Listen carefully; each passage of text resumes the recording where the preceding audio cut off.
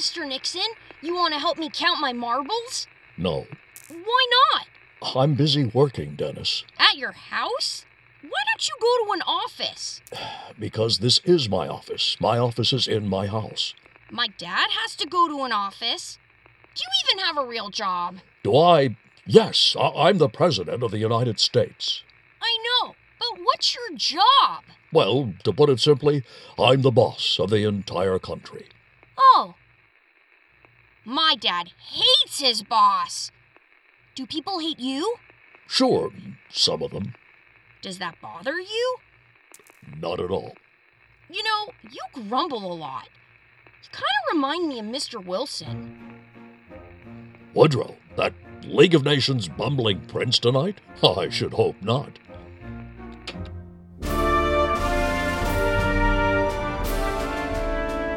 On January 20th, 1969, Richard Milhous Nixon became the 37th President of the United States and took up residence at the White House at 1600 Pennsylvania Avenue. I know America. I know the heart of America is good.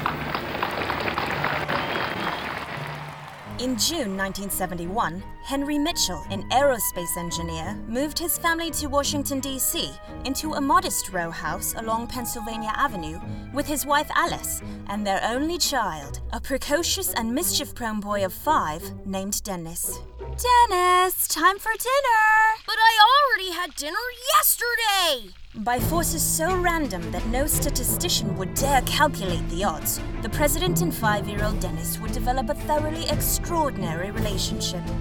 One that some argue would change the course of American history. For BBC Radio 11's award-winning docuseries, Portraitures of Power, I'm Rebecca Baker, and this is Mr. Nixon and the Menace.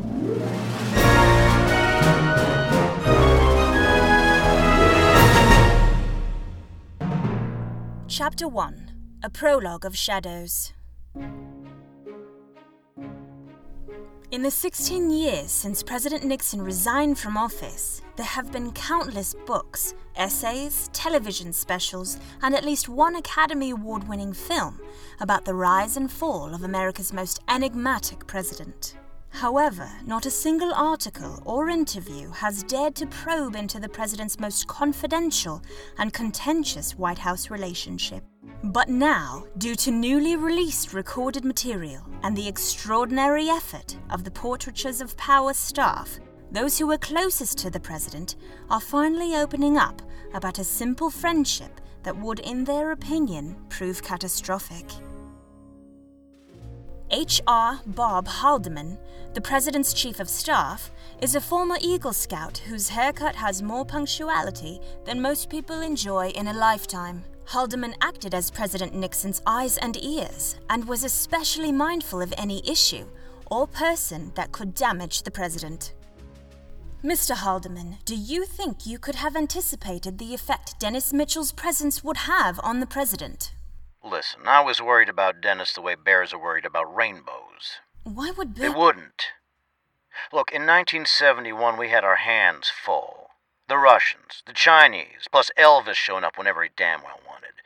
So when the Mitchells moved in just down Pennsylvania Avenue, no ma'am, that was not on my radar.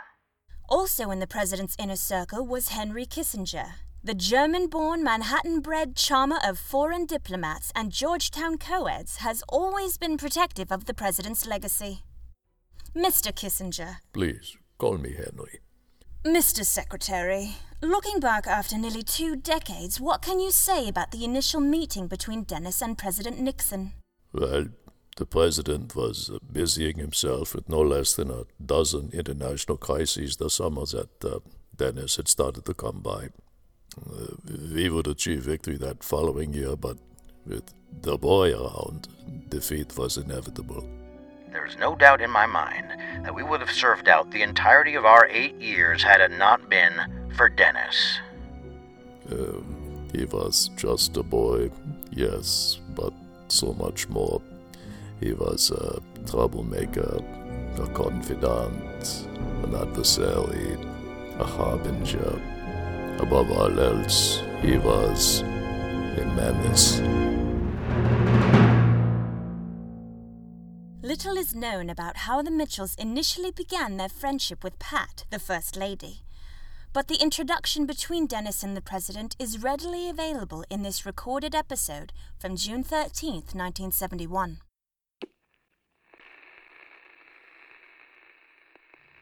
Chinese, they need this. They need this more than we do. Yes, Mr. President. The Russians, well, that gets trickier. The way they've been treating us. Elegance. Exactly.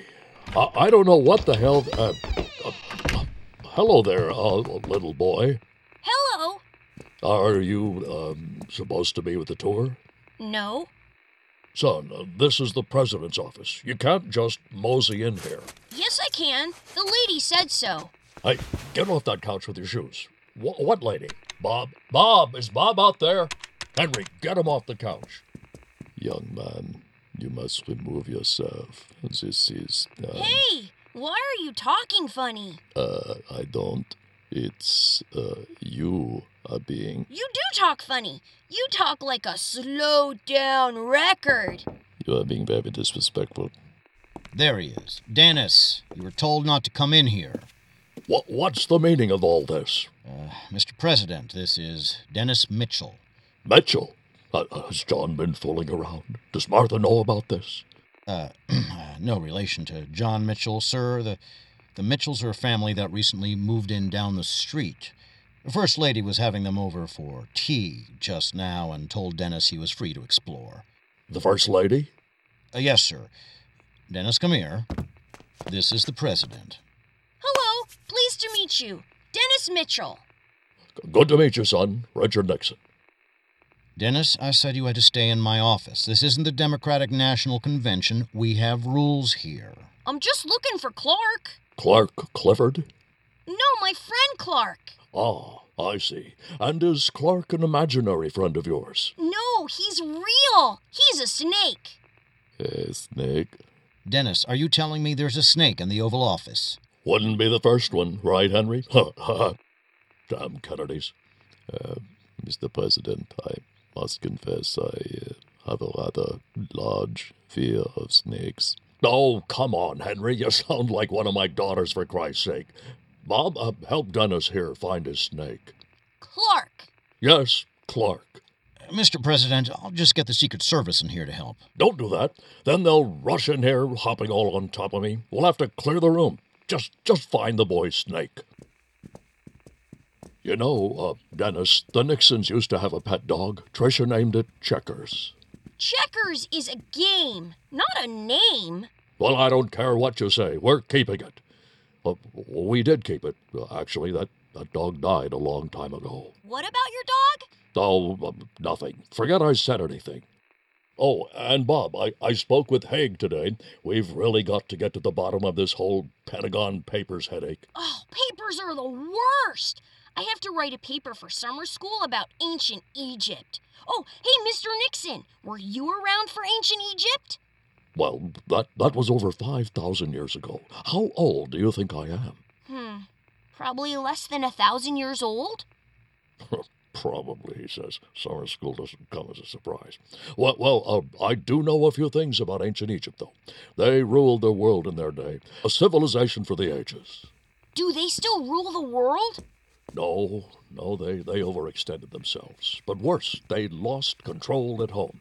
Oftentimes, the biggest threats a leader faces are not from distant lands, but from enemies right at home. Bob, Henry, we have work to do. Have you found Clark yet? Not yet, sir. Yeah. I think I touched it. You're doing it all wrong! Hiss! Hiss! What is he doing? Dennis, what are you doing? If you want to find a snake, you gotta act like a snake. Hiss! And think like a snake. Hiss! I like it. This kid reminds me of a very young Whittaker Chambers. Got him! Look, it's Clark! How wonderfully terrifying. Good job, Dennis. Now that you found him, why don't you get cleaned up and run back to your parents? Is there any candy before I leave? No, but Pat, my wife, she'll probably have some. Okay, bye, Mr. Nixon. Should I make sure? Oh, he'll be fine, Bob. Better than that, he might be brilliant. Close the door. Now, this Pentagon leak. We've got to plug it up, right? Find the scum that gave the Pentagon's report to the New York Times. We've got to flush them out like the snakes they are. Metaphorically. Obviously, Henry. Did you guys see Dennis? He was filthy when he left here. He wasn't afraid to get down on the ground, into the dust and dirt, and slither around until he found that snake. That's what we've got to do. Metaphorically, Henry. Yes, Mr. President. What are you suggesting, sir? Clearly we can't ourselves get down in the muck, but we can have people who do, and people who work for us who can dig up dirt that we can use against our enemies at the Pentagon and State Department. I have no doubt we could pull something like that together. Good. We'll get our snakes slithering around, making sure the liberal lizards out there aren't the only ones with the ability to bite. And the Mitchell boys, sir. Dennis. Well, if Pat wants the boy around, it certainly wouldn't be wise to fight my wife on it, wouldn't you agree, Bob? Not wise at all, sir. Plus, we've got so many enemies already. The press, the Harvard clique, Paul Newman. It would be foolish to make an enemy out of that boy. Very good, then. Back to the Chinese. Now, what we need to make clear.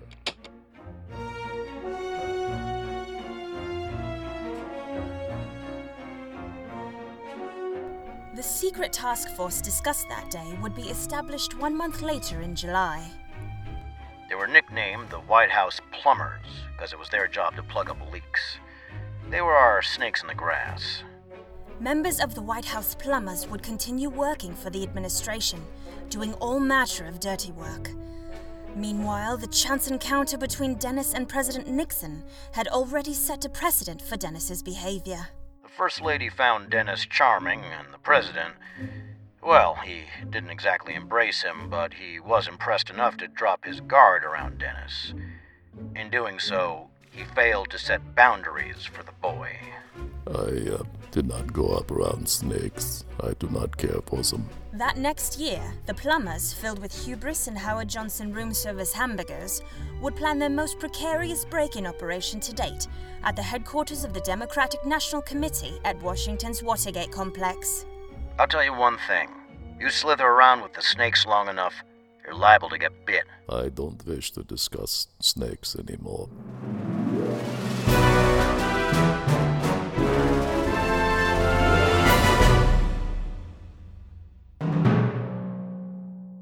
Next week in Portraitures of Power, Dennis enjoys a warm welcome.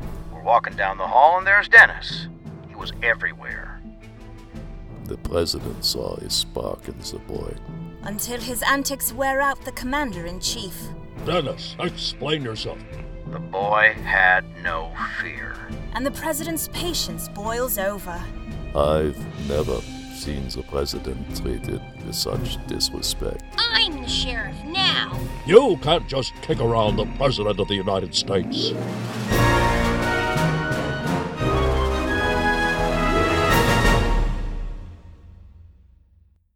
Portraitures of Power is an original production of BBC Radio 11, copyright 1990, and current subsidiary of Accelerated Investments LLC, the sole controlling interest of AA Baseball's two-time champion North Shore Robber Barons. Go Robber Barons.